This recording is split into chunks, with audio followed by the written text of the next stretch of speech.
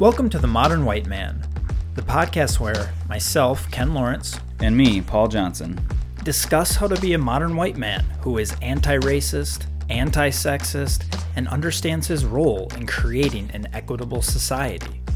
We unpack our identity as white men by having honest, open, and sometimes difficult and uncomfortable conversations about being a white man, where we come from, our place in today's society, and roles to play moving forward as allies, leaders, and individuals who care about creating an equitable society for all.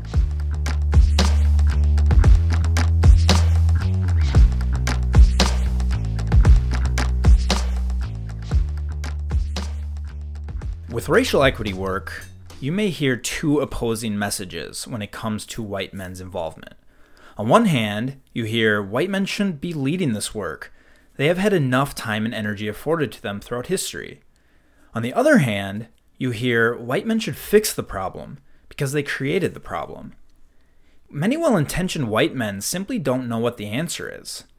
What role should white men play? When should white men speak up? When should white men just listen? How should white men think of being a leader moving forward in our evolving society? Can white men even feel good about being a white man?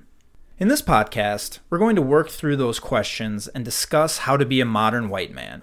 We unpack a lot in this podcast, and as you'll see, unpack is our favorite word, and you'll hear it a lot throughout this podcast. And if you're listening to this and you're not a white man, no need to run away. White men having these conversations can hopefully be beneficial for anyone. Plus, please feel free to reach out to us if you have ideas for what you would like white men to consider or to talk about. So, Paul, I identify as a white man. And as a preface, for the sake of this podcast, we talk about race and gender in a very binary way. We have a whole episode on gender and how it is very fluid and how gender is on a spectrum. So a little preview to that conversation. But yes, for this podcast, we will be discussing through the lens of white men. And on the surface, I am quite the stereotypical white man. I grew up in the white suburbs of Minnesota and went to a very white private high school. Being able-bodied, I spent most of my time playing golf and hockey growing up. Today, I'm still very into hockey. I'm big into coffee and the craft brewery scenes. I'm tall, pale skin, blonde hair that's combed over. I even rock a blonde mustache. I'm just very much fit the mold of what you think of for a privileged white man in many ways. And below the surface, I'm very passionate about diversity, equity, and inclusion. I was in the Peace Corps in Guinea, West Africa, where I did a lot of identity work for over 2 years. And after, I worked for a Minneapolis nonprofit that does racial equity work for 5 years. And in that role, I co-facilitated diversity workshops and have had countless conversations with both white leaders and leaders of color for how to best make sustainable change. So I have firsthand experience doing this work as a white man and all the uncertainties that come with that. So I also identify as a white man. If you were to list out all the privilege identities that we know of, I would probably check almost every box. I'm heterosexual, cisgendered, able-bodied, highly educated, and part of the middle class. And similar to you, Ken, I grew up in a very white community and went to a very white high school. I think there are probably about 5 students of color in my class of about 360. I grew up playing sports, going camping, playing video games. I was able to roam freely in my neighborhood without worrying about being profiled by neighbors or police. It actually wasn't until college that I actually became aware of the concept of race. I looked at the list of stuff white people like. Yeah. I don't know if you're familiar with that. And there's just a lot of things I identify with. So, I like farmers markets, microbreweries, public radio, architecture, wine, and recycling. There's just so many that I wanted to list here. But those are the ones that really identify with, I guess, as a white person. The ones that made me really laugh out loud, though, were standing still at concerts, black music that black people don't listen to anymore, promising to learn a new language, and threatening to move to Canada. The ones that have made me squirm uncomfortably, though, because they're true, are knowing what's best for poor people and being offended. I worked in the nonprofit sector for over 10 years doing social justice work, and all I can say is that I hope I did some good in all of that work. Looking back, I can see how my lack of effort to do any identity work made me ill-equipped to do social justice work in a lot of different ways. So unfortunately, that's been my experience of being white, taking up space and causing harm in spaces of color, which is why I'm so excited to do this podcast. I want to learn how I can develop a positive identity and find my place in DEI work. In my experiences doing racial equity work, and I know you have experienced similar things, Paul, is what I consistently notice is that there is a lack of white men in the room. Like, I have literally been the only white guy in a diversity training or meeting more than once. I've always thought, what's the deal with that? And then, on the other hand, my friends who are white men know the work I do and will come to me with all sorts of questions about race and curious about when it's appropriate to speak up and about diversity initiatives they don't fully understand.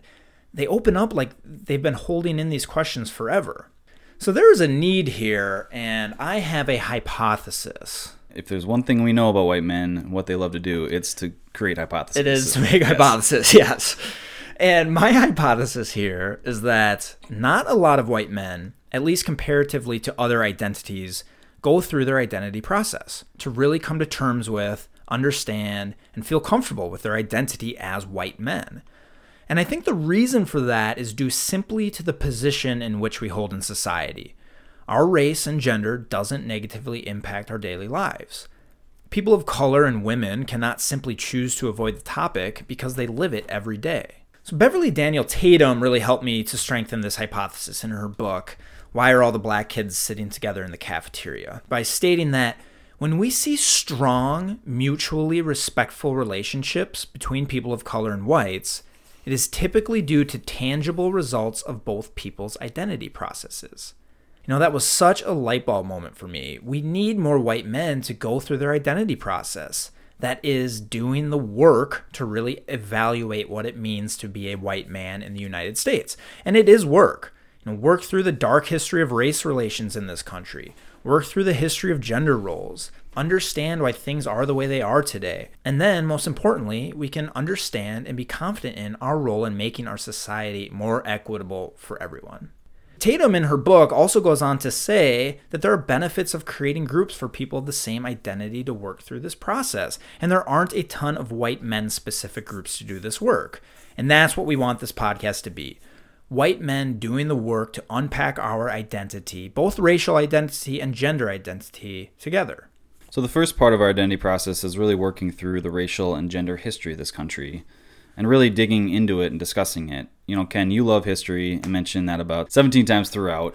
I do.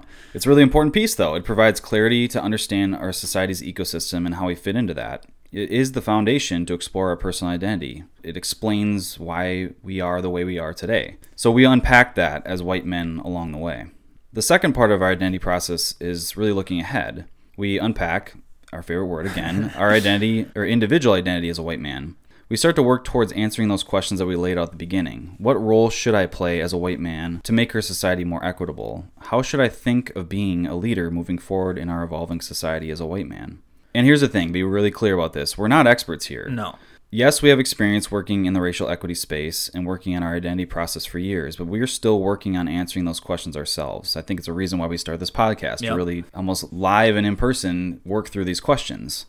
So you're going to hear us unpacking and learning in real time. So know that throughout our years of doing this work, we have both made mistakes, and we will continue to make mistakes. And that's hard, but we can say the more work you put into your identity, the easier it becomes to learn and grow. And as we go through this process, we will talk about, frankly, a lot of negative things about white men. The point of going through that is to not make white men feel full of shame or guilt. In fact, it's the opposite. Only through difficult, uncomfortable, honest conversations can one access a true positive identity. It's confronting the truth, letting it set in, and coming to terms with the reality around us. So if there are parts of the conversation that are tough, stick with it. And we promise that there's clarity that comes from sticking to this work. We have the opportunity to reckon with history and understand where we came from, and also have the agency to redefine white men moving forward. As allies, as leaders, as people who care about evolving an equitable society.